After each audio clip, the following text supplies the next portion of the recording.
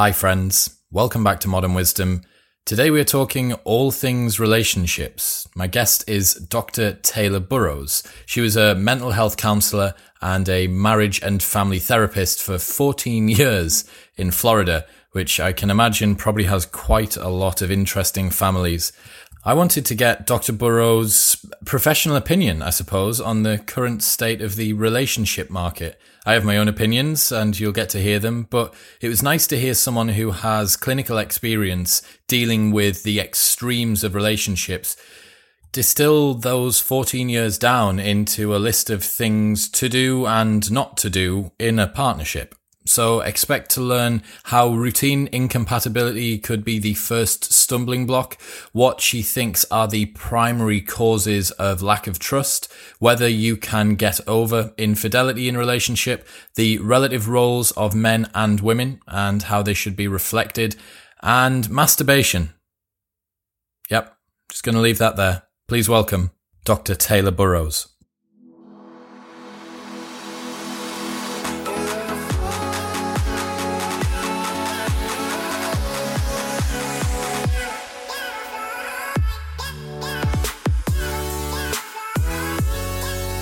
Ladies and gentlemen, welcome back. I am joined by Dr. Taylor Burrows today. Ms. Burrows, welcome to the show. Thank you. Thank you for having me. I'm excited. I'm very excited to have you on as well. I'm right in thinking that you've got essentially a PhD in relationships. Yeah, you could say that. It's a PhD in marriage, couples, and family therapy. So that almost covers them all. You're a doctor of relationships. Yeah, and I like to include the relationship with oneself as well. So that's included in there too. Fantastic. How is your relationship with yourself today? It's going very well. Yesterday, I did a really good workout. I'm staying at this beautiful condo, and I just had a lovely afternoon. And then I topped it up with like a full home cooked meal, and then did like an evening stroll on South Beach, which I bumped into a lot of characters, and it was lots of fun. So I'm doing well. Did you take yourself out for a date? Yeah, basically. That sounds like the ultimate date night, but just with yourself. That's actually my perfect evening. I like to do that quite often, actually. So that's the norm in my world. Amazing.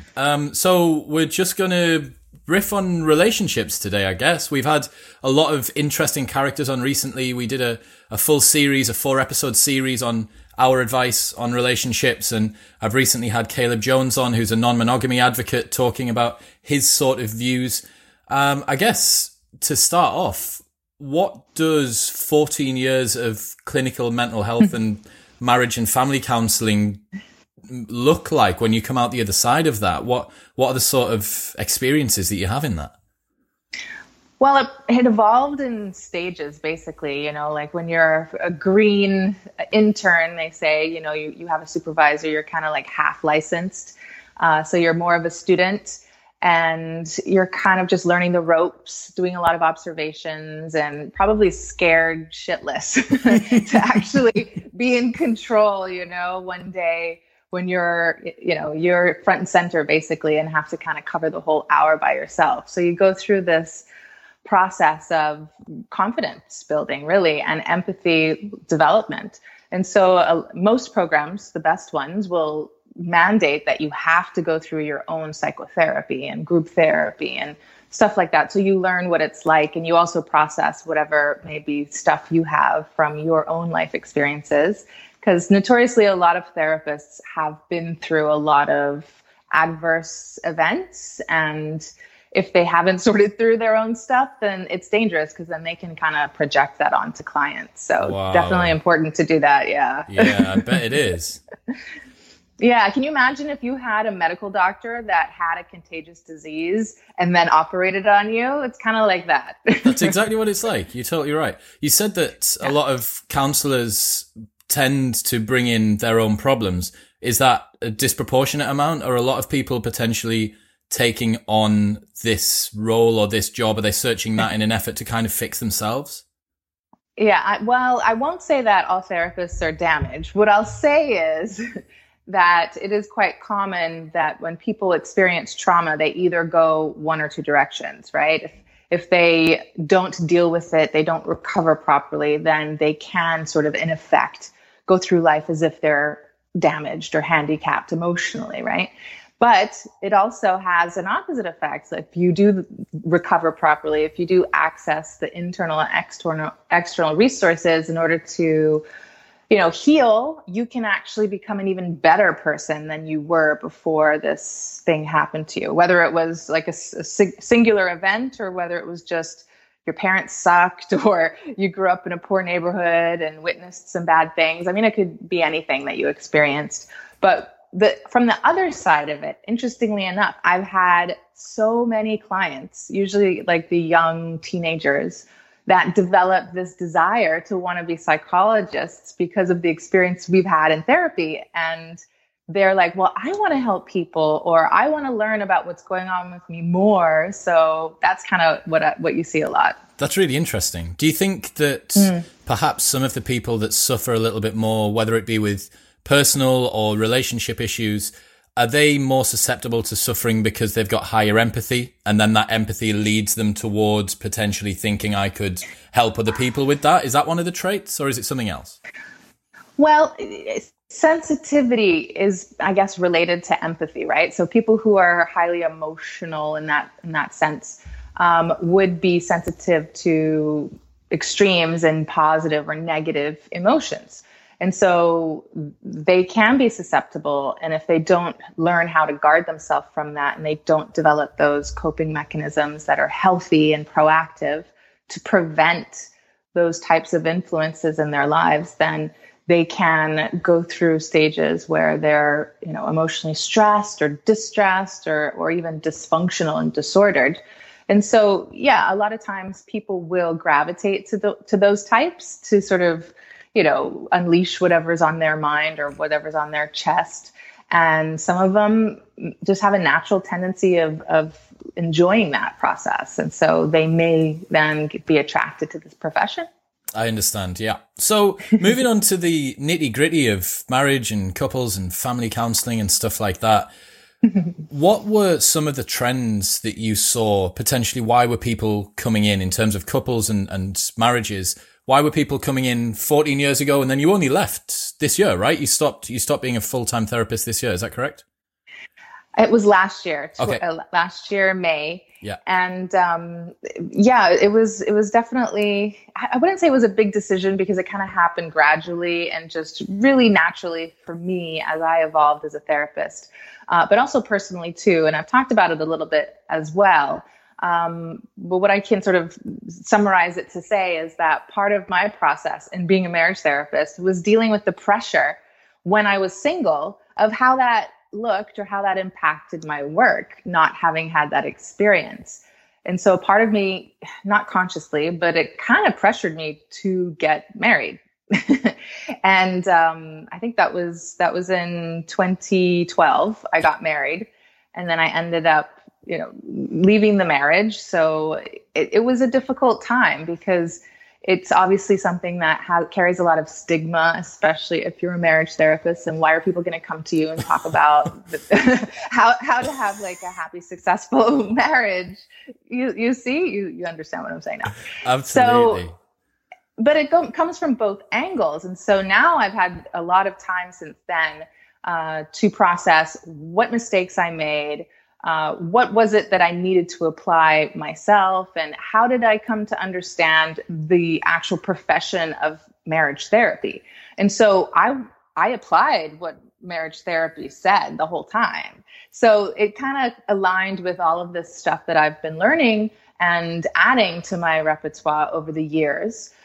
So getting back to your original question, the number one thing is that people are choosing the wrong partners. So that's why I've developed my approach about vetting in the coaching work that I do with clients, because you can't really fix something that's fundamentally flawed.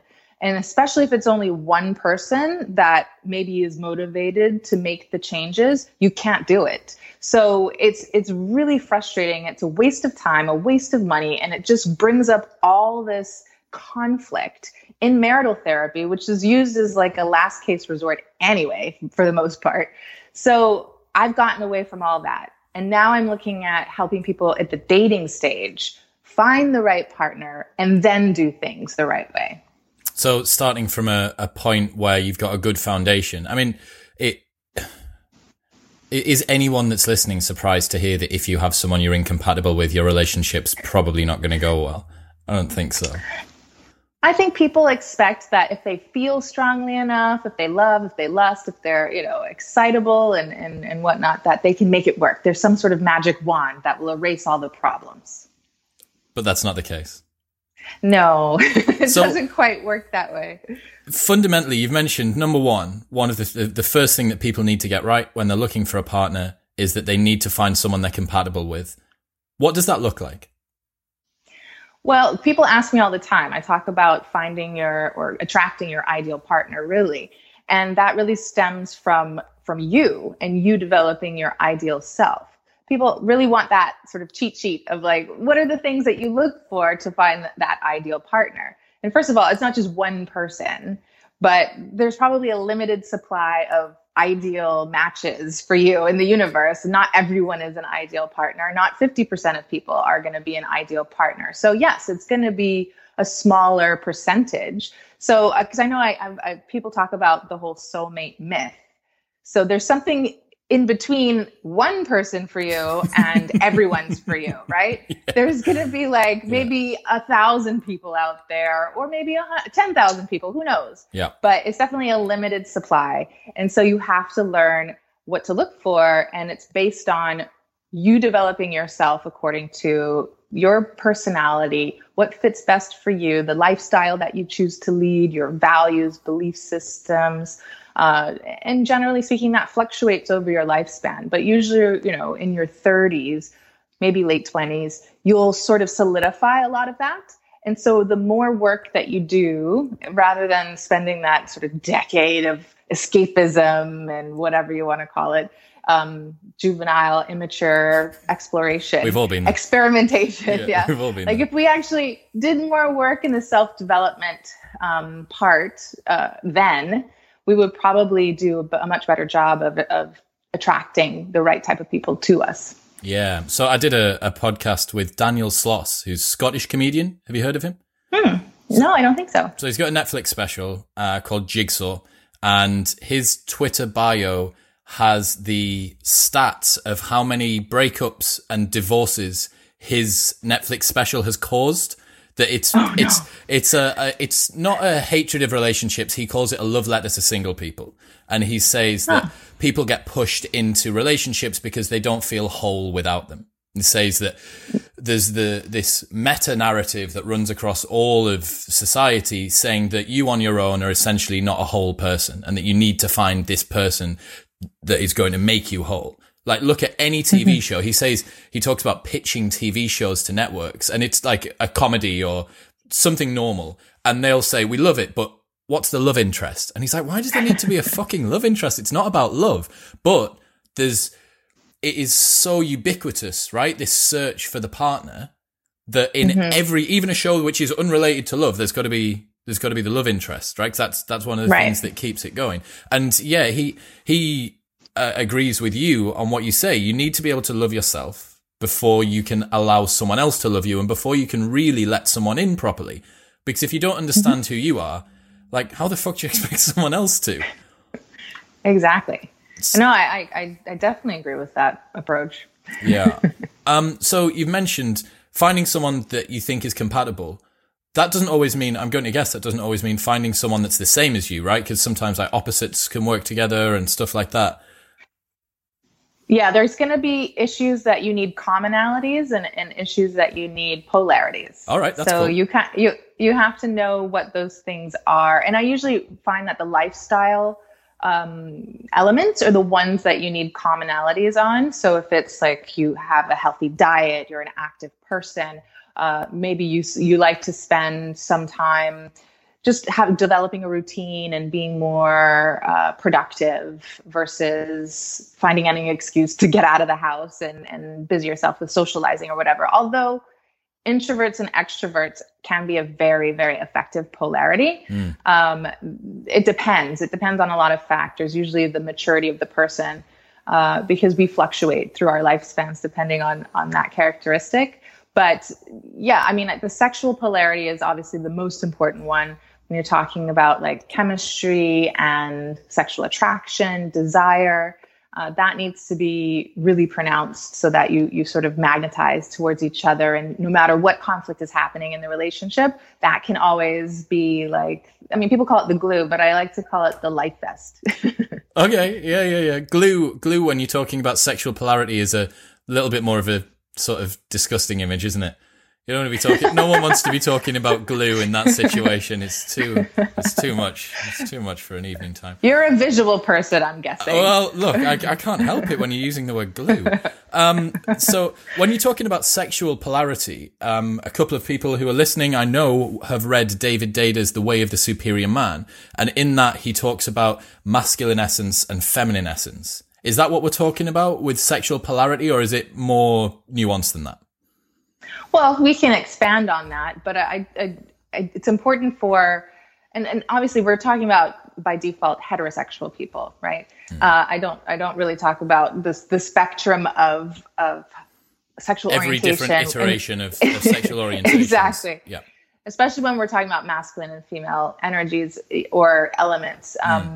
It applies to any orientation, but let's just stick to the stereotype. So it's easy I agree, to discuss this. Just to interject there, one of the things that David says is he believes, and I'd be interested to hear your thoughts on this, that even in same-sex relationships or even in non-monogamous relationships, he is pretty certain that the masculine energy and the feminine energy still manifests itself. 2 women, 2 men, a man and a woman, or 2 men and 2 women, or however it works. There's every different version of stuff that's going on now. But he's still pretty certain that in terms of sexual attraction, you have a masculine essence and a feminine essence. And sometimes they switch, but he's pretty certain that's the basis of sexual attraction. Is that true in your opinion? I agree. And it just gets a little bit more complicated to talk about it when and then you use the word fluid, and then it gets even more complicated. Yeah. But yes, with same sex, that is a lot more fluid, although it's still fluid with heterosexuals, because depending on the roles that you play and the different strengths and weaknesses that each partner holds, like the woman might actually lead in the domestic area. And so, it might be a feminine household, obviously, like if she likes, girly things, but she's in more control. So that's more of a masculine energy. There's lots of layers to it. It gets quite complex, but in a simplified way, if you're talking about a heterosexual female bringing the feminine energy in, it's going to be predominantly feminine, not only feminine. So each of us has both. And then the masculine having more, the man having more of the masculine energy. And so the more that a man is comfortable and confident bringing forward and living through that element of masculinity, and same in reverse with the female in her feminine, then that's going to be literally attractive to each other. I understand. So we've got choosing someone that is compatible with you. And you mentioned lifestyle. I think it's so overlooked, right? Because it doesn't sound romantic. Like, to talk about the fact that I like to go to the gym and you like to go to the cinema is like the least romantic thing that people believe should impact on a relationship. But the bottom line is it's a practical consideration. Like, if I'm going to spend 15 hours a week in the gym and you're going to spend 15 hours a week cooking or with your friends or doing whatever it might be, there's just less time to spend together. There's less stuff going on. So it's like a practical consideration, right? The routines and the compatibility in terms of what you're into. Yeah. And you don't have to share interests, like all commonalities. You can have differences so that you have time alone and apart, which is healthy, but you don't want it to be predominantly separated. And so I think that's what you're talking about. And it reminds me of when I think I was probably like 17 or something. I went on a trip to Switzerland with my boyfriend at the time. And we were together for like 5 years. And he's Swiss, he's still Swiss, but he's not still Swiss. He's recounted being Swiss after he split up with me. But I went, and he was very, very active, and I'm active now. But at the time, I wasn't that active, and so we would leave the house for the day, and he would go climb mountains and hang out with goats, and I would go to the most beautiful, picturesque tree and sit underneath the shade and write in my journal and take pictures. Well, it's just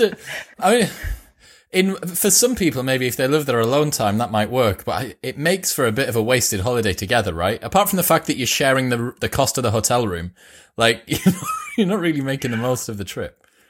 Right. I mean, it's okay if you do that, like I said, in small amounts. But if you really don't have a way to create that compromise with each other, and you don't have a general lifestyle that is shared, then it's going to create a lot of problems, a lot of resentment, a lot of power struggling. But again, it's all kind of coming back to that complementarity between the two people. So when you complement each other, you're not going to be stuck in a power struggle, because you're going to basically have a default mode of decision making and problem solving, where the man would take the lead if he's more of the masculine and dominant role, and the woman is more feminine. So when you have that, it's almost like whatever your differences are should be no big deal. So there are sort of layers where you start with the real fundamental one when you're vetting, like, can you fit together at least on this basic premise? Yeah. Well, and then you escalate up and add all the other layers to see if you work well together. Cool. So we've got finding someone that's compatible in terms of our interests and the way that we're going to spend time together. Then we're talking about sexual polarity, making sure that there's some sexual chemistry there. What's next on the list? Where would you look at next to ensure that we have a healthy relationship? The values are so important. You got to know the politics. You got to know various things about morality. If you're conservative, if you're traditional, if you're family oriented, or you're more like an individualist. A lot of things too. Like, some people just it's almost like it's kind of a blend between values and lifestyle, but your vision for the future. You have to have that shared vision for the future.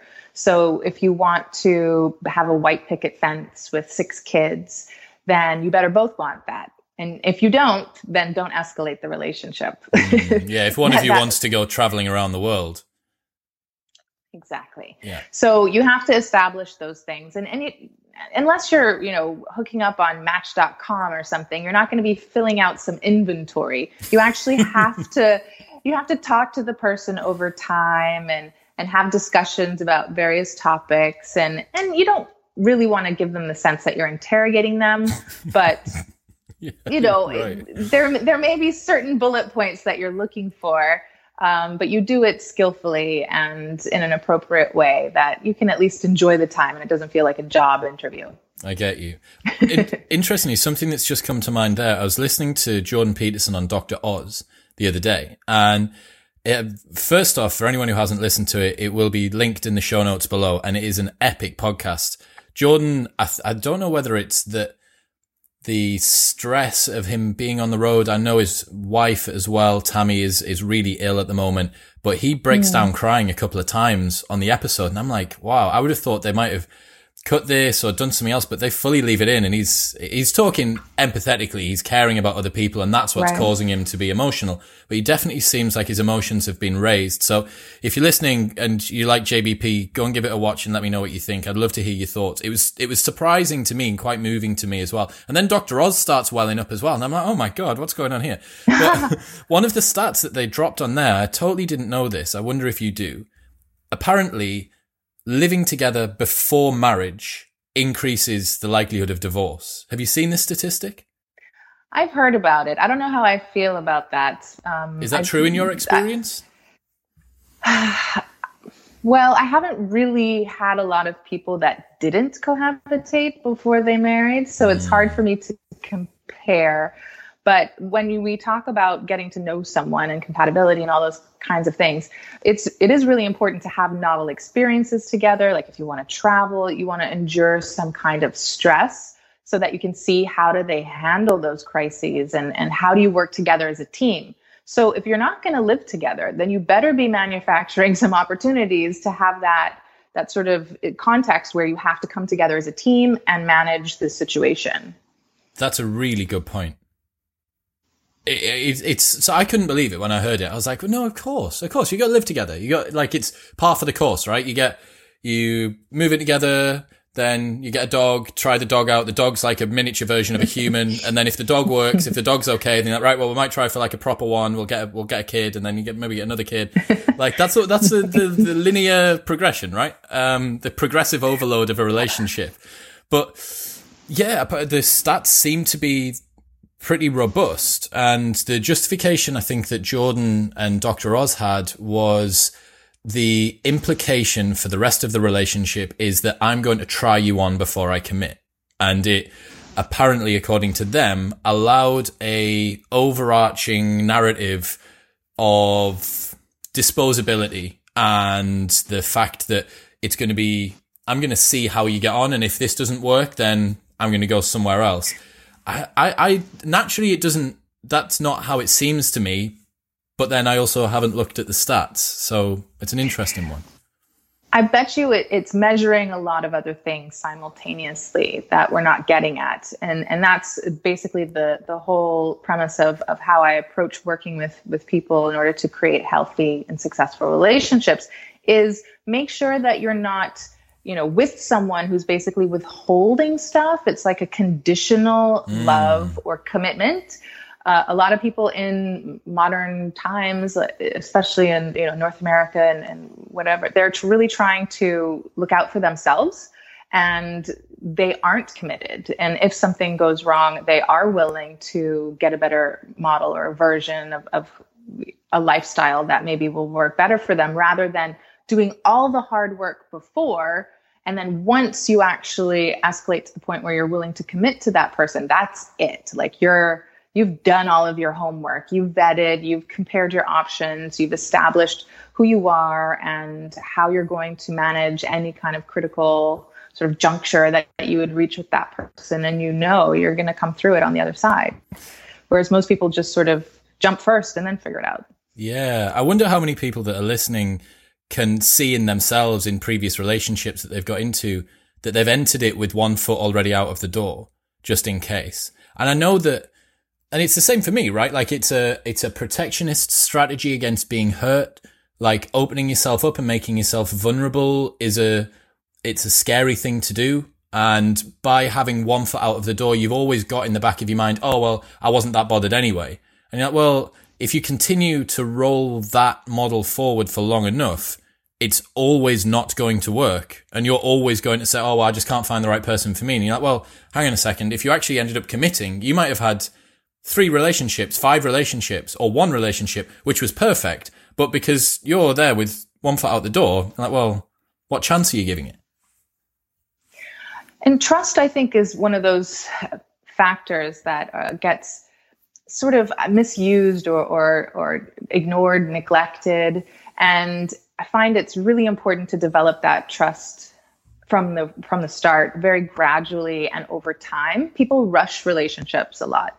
And so, if you start dating, whether it's, I don't know, people refer to dating and with different definitions. And I did a little poll the other day on what it was, but it seems like the majority of people agree that dating means one person exclusively, but there are about 30%, or the people that I polled, it was like 1,000 people, said 30% said it's multiple people, 60% said it's one person.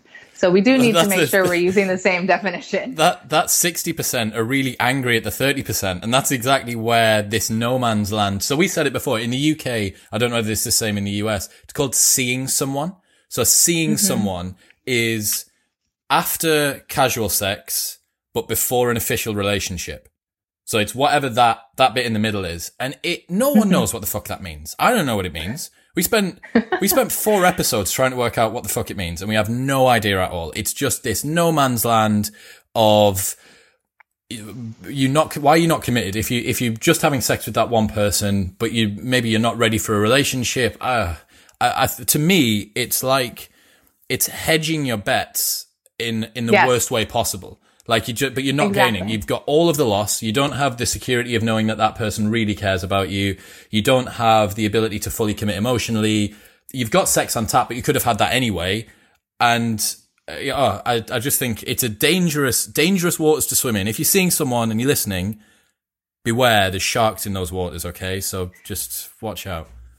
And I encourage women, when it doesn't mean that there's multiple people involved from the man's side, but maybe there's ambiguity. They're not sure what quite they're dealing with, but their values are to be exclusive, to be monogamous. I encourage women to stick to that. As long as you're vetting the man and you're feeling like you're still curious, you're still interested, you still want to more time with them, give trust, give exclusivity. Do not hedge your bets, because that is sabotaging the relationship. No matter how you look at it, it's always going to sabotage the relationship. Yeah. So men and women are a little bit different. I think they have a little bit more leeway, the men, to sort of hedge their bets, I guess. But I don't think that it's the best solution for in the long term. I think that if you keep that to a very short period, just to make sure the basic foundation exists between the two people, like you make your choice and then you go into an exclusive sexual relationship with that person.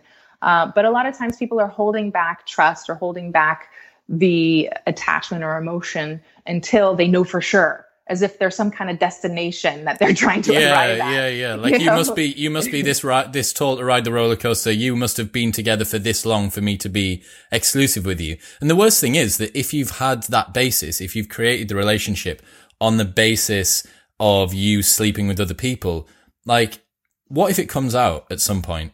Like what if you get rumbled that, and it's happened, like lots of the guys that I work with have had this situation where they've done something towards the beginning of a relationship and 6 months, 1 year in, their girlfriend's found out. And it's like, well, you didn't tell me. It's like, well, we weren't going out. That situation, you didn't tell me, but we weren't going out, is never, ever going to be reconciled, ever, in the history of ever. Like, it's just always going to get brought up. Well, what else are you keeping from me? One person's going to say, well, I didn't need to tell you because it wasn't time, we weren't exclusive. And the other person's going to say, well, I don't trust you. Fucked. Fully fucked. Yeah, and I'm trying to hammer this point home a lot lately. Keep hammering away, Taylor. Come on. I think it's so important to stand by. It's really the easiest way to exist, to not have anything to hide, to be direct, to be clear, to be straightforward from the beginning. Even when it comes to, even though I promote exclusivity, even if we're talking about non-exclusivity, just be ethical about it, be upfront. You're still vetting your partner. It's the same process. It's just you're looking for someone who is comfortable and values non-exclusivity. And so the two of you can go about your business doing whatever it is that works for you and be open about it until you decide, I want to be exclusive with you, if that's where they're going, which developmentally, you're talking about sort of pressure in Hollywood and media to have like this love story. I do believe that naturally the progression in humans is to be together. I don't think it's about being a singular individual for your entire lifespan, but you're not incomplete as an individual. You're in process, and it comes a point in time where you kind of reach a plateau of who you are, even though you can kind of have novel experiences and kind of tweak this and tweak that and always be striving to eat better and sleep and do all the exercise and all of that stuff. You do kind of end up plateauing. And it isn't until, you find that and attract that really great partner that challenges you and draws like good and bad and complexity out of you, and then you develop a family and start to bring forward that legacy, that you really get to that different type of love, of service and commitment and loyalty and all that. That's a really good point. I can certainly see myself. So I'm 31 and I'm single, and I can certainly see myself what you're talking about there, that you can continue to have your adventures in life and kind of keep yourself interested. I've just come back from America. I did a 4-week road trip with one of my good mates in a 5-liter soft top Camaro going across America. Like, oh wow, awesome, cool way to do it. Yeah, but you're right. That is a different flavor of all of the other adventures that I've had so far. I'm still on whatever level this level is. Level 1 or level 10 or level 100. But to get to level 101, the challenge that you have from somebody else, how do we start a family? How do I negotiate a serious relationship with someone that's going to be something that goes on for a long time? I think that's a really, really good point. So I wanted to get onto trust. We've touched on it a little bit so far. In your experience, what is the ability of people to come back from trust being broken in a relationship? How does that work? It's extremely difficult. I mean, it depends on the injury. What if it's infidelity? Then, gosh, I was having actually a little debate with Andrew Tate today on Twitter. Shout out Andrew, he'll be listening. Which is always fun. But he was saying that he actually made a comment about all the relationship experts out there. Go cheat on your woman and see what she does. If she leaves you, she never loved you. If she stays, then she loves you. Oh, right? Wow. Andrew, you do not give a fuck, my friend. Well, you should read the thread. It's really good. I'll link it in the show notes below, yeah. Definitely. But we kind of came to a good sort of compromise. And we were talking about men being kings and how in the history of existence, all the kings had all the women they wanted and whatever. And I said, well, not all men are meant to be kings, and that's okay. Yeah. And not all women want to be with kings. Yeah. Right? Because if we have our certain values. So if a woman has a lot of ego or pride or whatever, she may want that king of kings. Mm. But I guess I'm a regular woman, but I think I'm pretty cool. Like what I'm looking for is a man that I can develop my own sort of empire with. It's not an actual kingdom that's going to be ruling people. I want my man to be my king, and that is what matters to me. I don't want to be worried about infidelity and having to share things. Like that's not my value. So that's why I'm about exclusivity and monogamy and creating a family that has honor and integrity and trust and all of that. So people have choice. So it's not just, we're not just ruled by our biology. We have, morals, we have, all the sort of sociocultural implications that influence our behavior.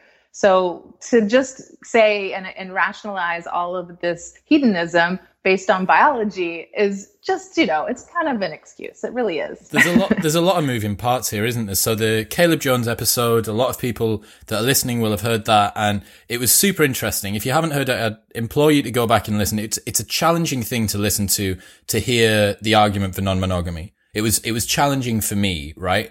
Like to think, okay, so I love this person, but in some other version of the world, I'm going to give this non-monogamy stuff a crack and I'm going to try, but I have to let someone that I love sleep with whoever she wants. And I'm like, immediately it just gives this juvenile, visceral response. And I'm like, I'm only trying to do this rhetorically and I haven't got past the first fucking hurdle. So how people do it in the real world is beyond me.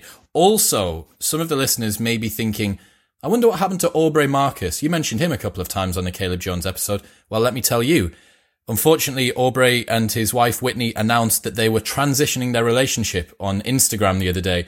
But in case you're interested, they did a full podcast about it, which shows everything that I mentioned on the Caleb Jones episode about why I thought that relationship was doomed. And that's a callback to a couple of other points, but here's a point for you. Here's a piece of relationship advice that I'm sure that you can get on board with, Dr. Burrows. If you are breaking up with someone, do not do a podcast about it with them. That's fuck me. Everything in Aubrey's life at the moment is like just used as content. It's madness. But yeah, I think the thing about the kings thing, there's two types of kings, right? Or there's multiple types. There's a tyrant and then there's the noble, virtuous king. Like both of them have the title, but they're two very different people. And I think that you've identified there. You have one person who uses their power to get whatever they want, and you have one person who uses their power to raise everybody else up. And again, that we're talking compatibility and stuff like that. You mentioned that infidelity in a relationship is a difficult point to come back from. Yeah. So you might not know where you stand on that until it happens. right? And that can always be very difficult. So you might have a person who just wants to put their head in the sand and not really deal with it, just deny it, pretend like they don't know, and go about their business. It's just easier for them to that's basically their psychological coping skill is denial. And so that might be one way for them to cope with it. And so they're okay sort of dealing with it. We don't have too much of an issue in counseling or coaching to heal the relationship on that issue. But I promise you that's going to bleed into other areas of their relationship that need some work. So I would want to look at other things as well. And if they're willing to, but not everybody is willing to fix the inconsistencies that sort of lay at the foundation that make other problems surface.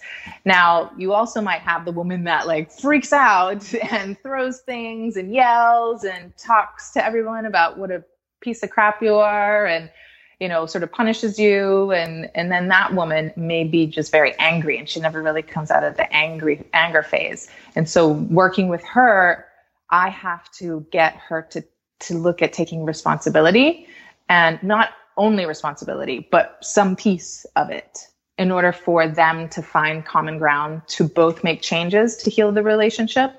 And that's very, very hard for a person who feels that they were the one that was injured. They were the one that's betrayed. How am I supposed to say I need to do this differently because it wasn't my fault? But if you do get through that anger stage, and that takes some time, then you look at, well, what led to this infidelity? What was the wedge that broke you guys apart that maybe caused it? What was the sex life between the two of you like before? What was the communication like? What was the general intimacy? So, you have to peel back the layers. But then I said this to you before in the beginning, if one person is willing to change and the other person is not, for whatever reason, whatever soapbox they're standing on, pointing a finger at the other person saying they're the one that needs to change, it's not going to work. Do you find that there's people who are, I'm going to use Carol Dweck's words here, in a fixed mindset and a growth mindset? Do people tend to stay like that throughout relationships? Well, if we're comparing it to that type of scenario, yeah, it's very hard for someone who's in a fixed mindset to basically evolve. I like to call it the power struggle. And so a lot of times you'll see that from it can be the man too, but you do see it a lot with women who feel that they're entitled and that the man should be doting on making them happy, and everything's offensive to that woman. And she feels like she should have just as much rights and control and wear the pants and everything's equal. That is a very fixed mindset that does not really budge until something major happens, some kind of rock something bottom. Snaps. Yeah. But for men, I don't know what you think might be the most fixed element of a fixed mindset in a man. But if we're talking about the complement to that, a lot of times it's the men who are more emotionalized and effeminized. They're so indoctrinated into that mindset of being the sort of male feminist and trying to rescue women and play that role.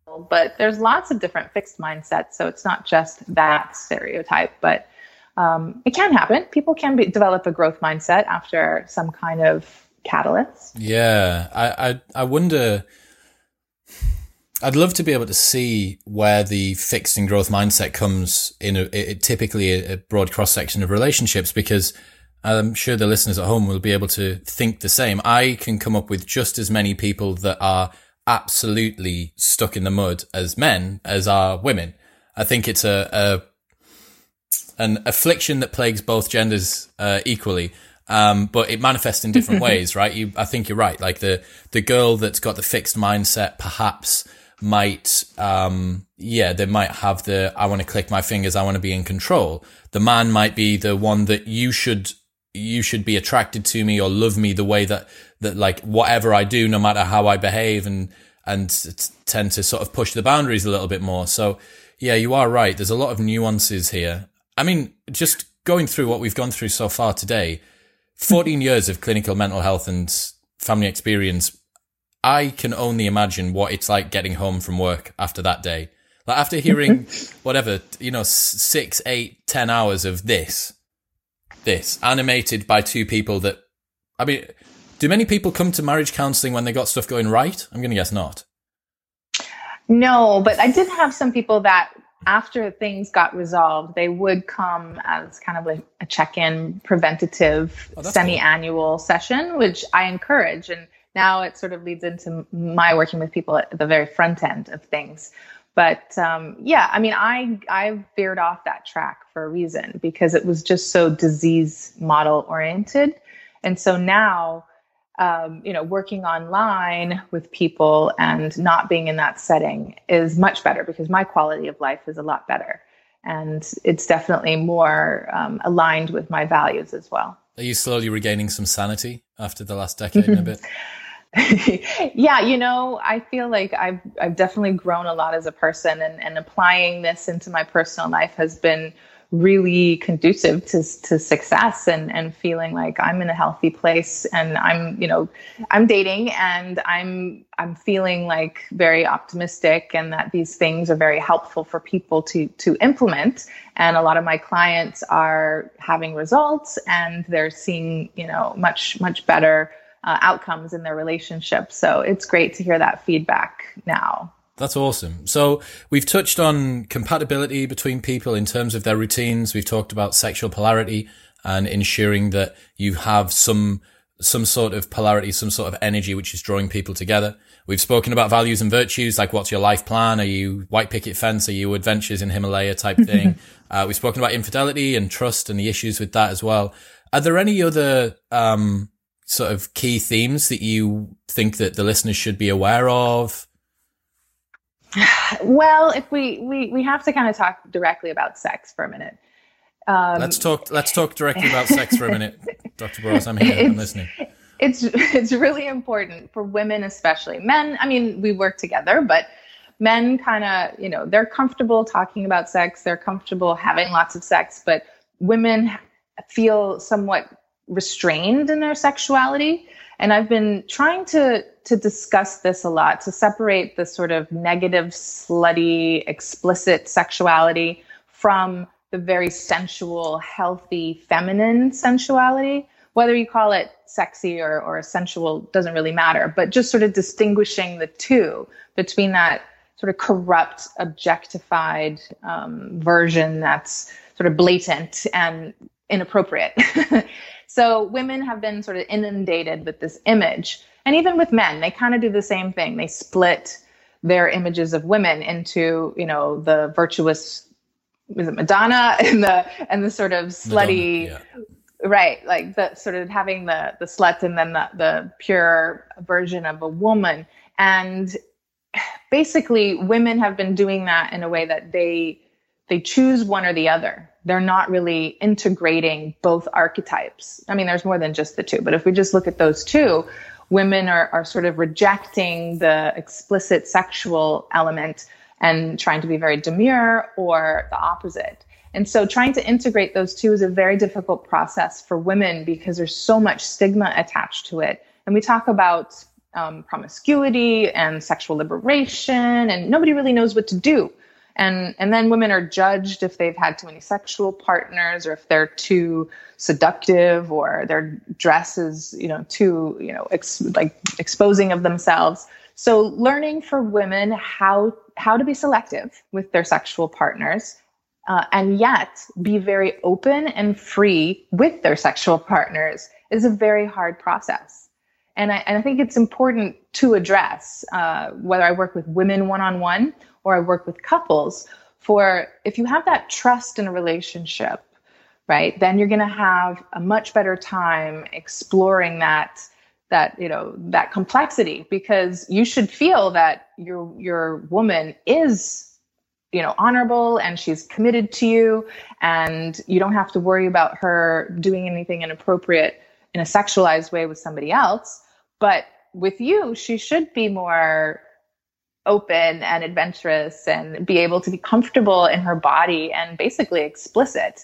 So you have to really accommodate that growth and be growth, to have that growth mindset there, Isn't it strange that when we're talking about the female sexual archetypes that being capable in bed is also lumbered with the same label of being promiscuous or being a slut or whatever the term is.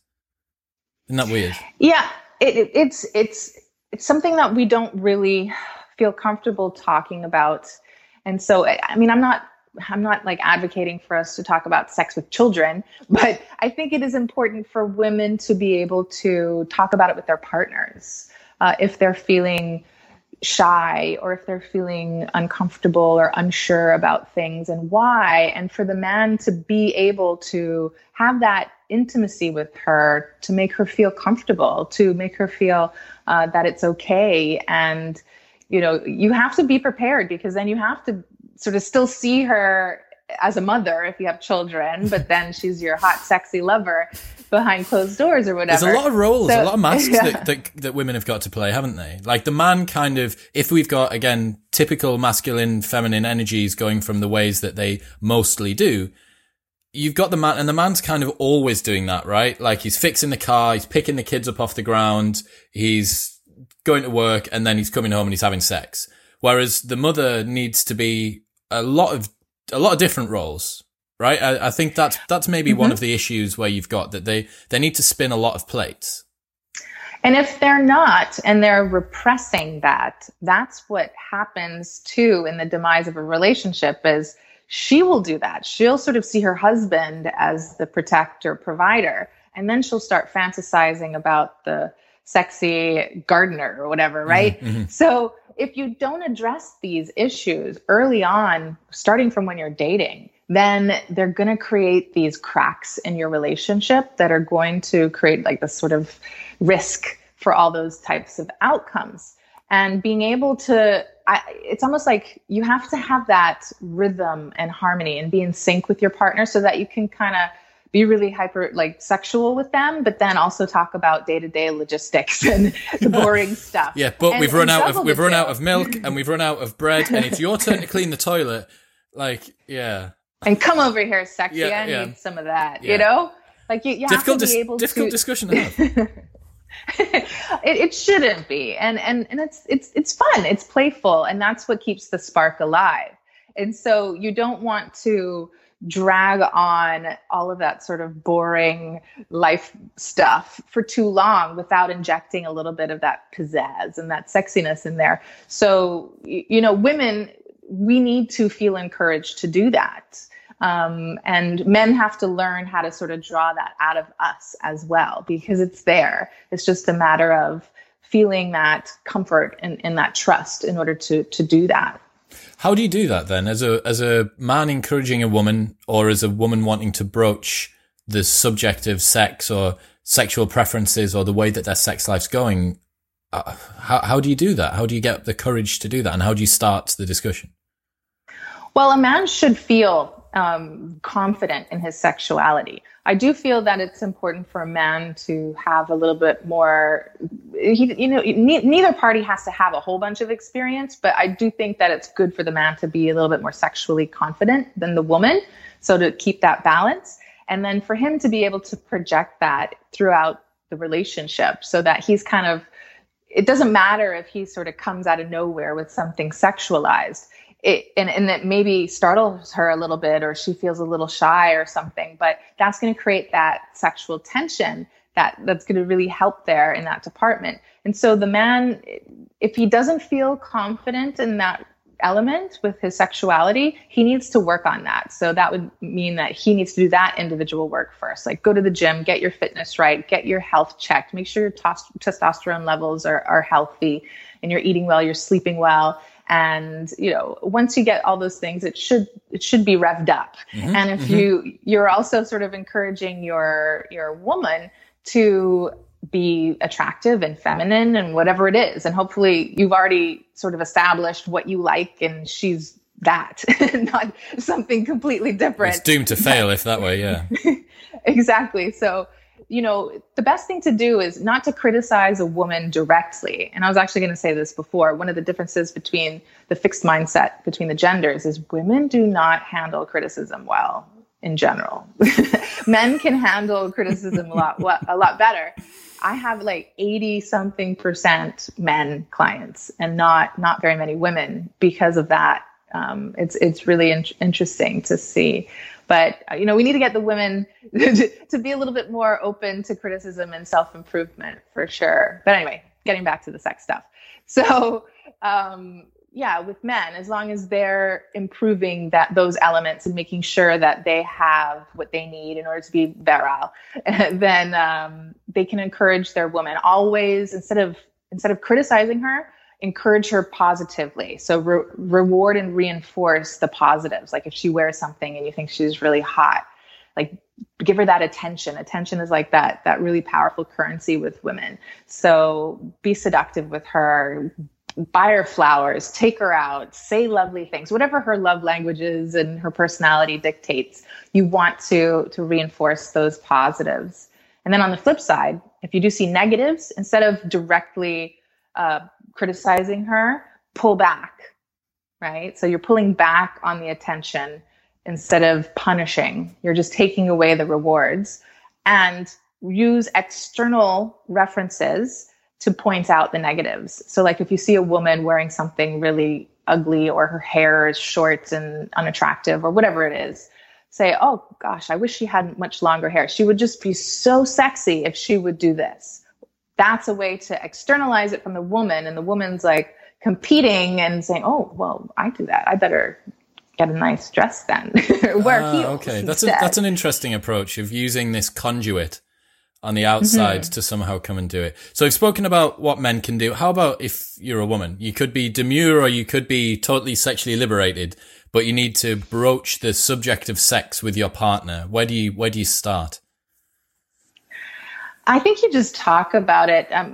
One thing that came to mind, though, that when you asked that, I have a very split opinion on masturbation, because I know this whole no fap thing is like a really popular, controversial topic. Do not get me started on no fap. Taylor, we will be here for the rest of the evening. Oh. Well, this is my thing, okay? Yeah. I'm not against masturbation, but definitely one of the things that I think is distinct between men and women is that masturbation can be extremely helpful for women who have repressed sexuality. Why? Because you have to kind of scaffold her level of comfort when it comes to any type of sexualized material. Like even if it's just her, like it's almost like learning how to act on stage, like how to be a public speaker. Being exposed and that vulnerable in a sexual way can be so anxiety provoking for women that she's got to desensitize herself in a good way, not in a bad way. So she can get used to it. So learning how to masturbate, or what is she like, or even, getting a little bit, freaky with herself, like that will help like get her used to the idea.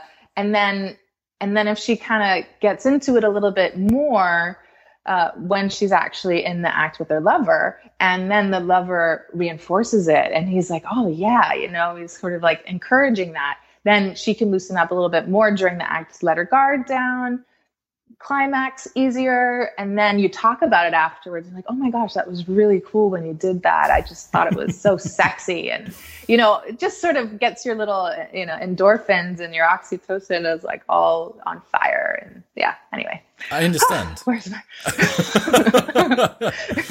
oh, there's go my battery's going low now. You'll be fine. Oh, your battery on your phone, you mean though, right? Yes.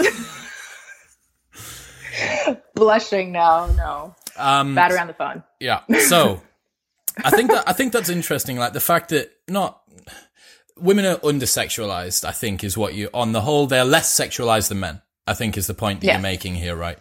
One thing that I think is super interesting that I'd be interested to hear what you think about is, like Cosmo magazine and all of these sort of middle of the road girly magazines. Like every single one of those that I see when I walk past WH Smith's or some newsagents, like the 7 best summer sex positions and things like that.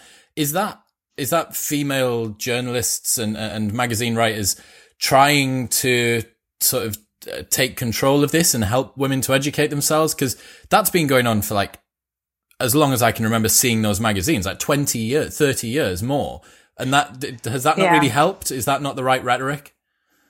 No. And as soon as I answered your question, I was like, well, the caveat is there's this whole other sort of sexual liberated feminism thing that has taken effect. And so you have the hypersexual women that are super promiscuous and explicit, but then, you know what? It's not a healthy sexuality either. And it's not real. It's actually like a fake, a facade of sexuality, because they're doing it in a disconnected way. They're playing a part that isn't even something that is representative of intimacy, right?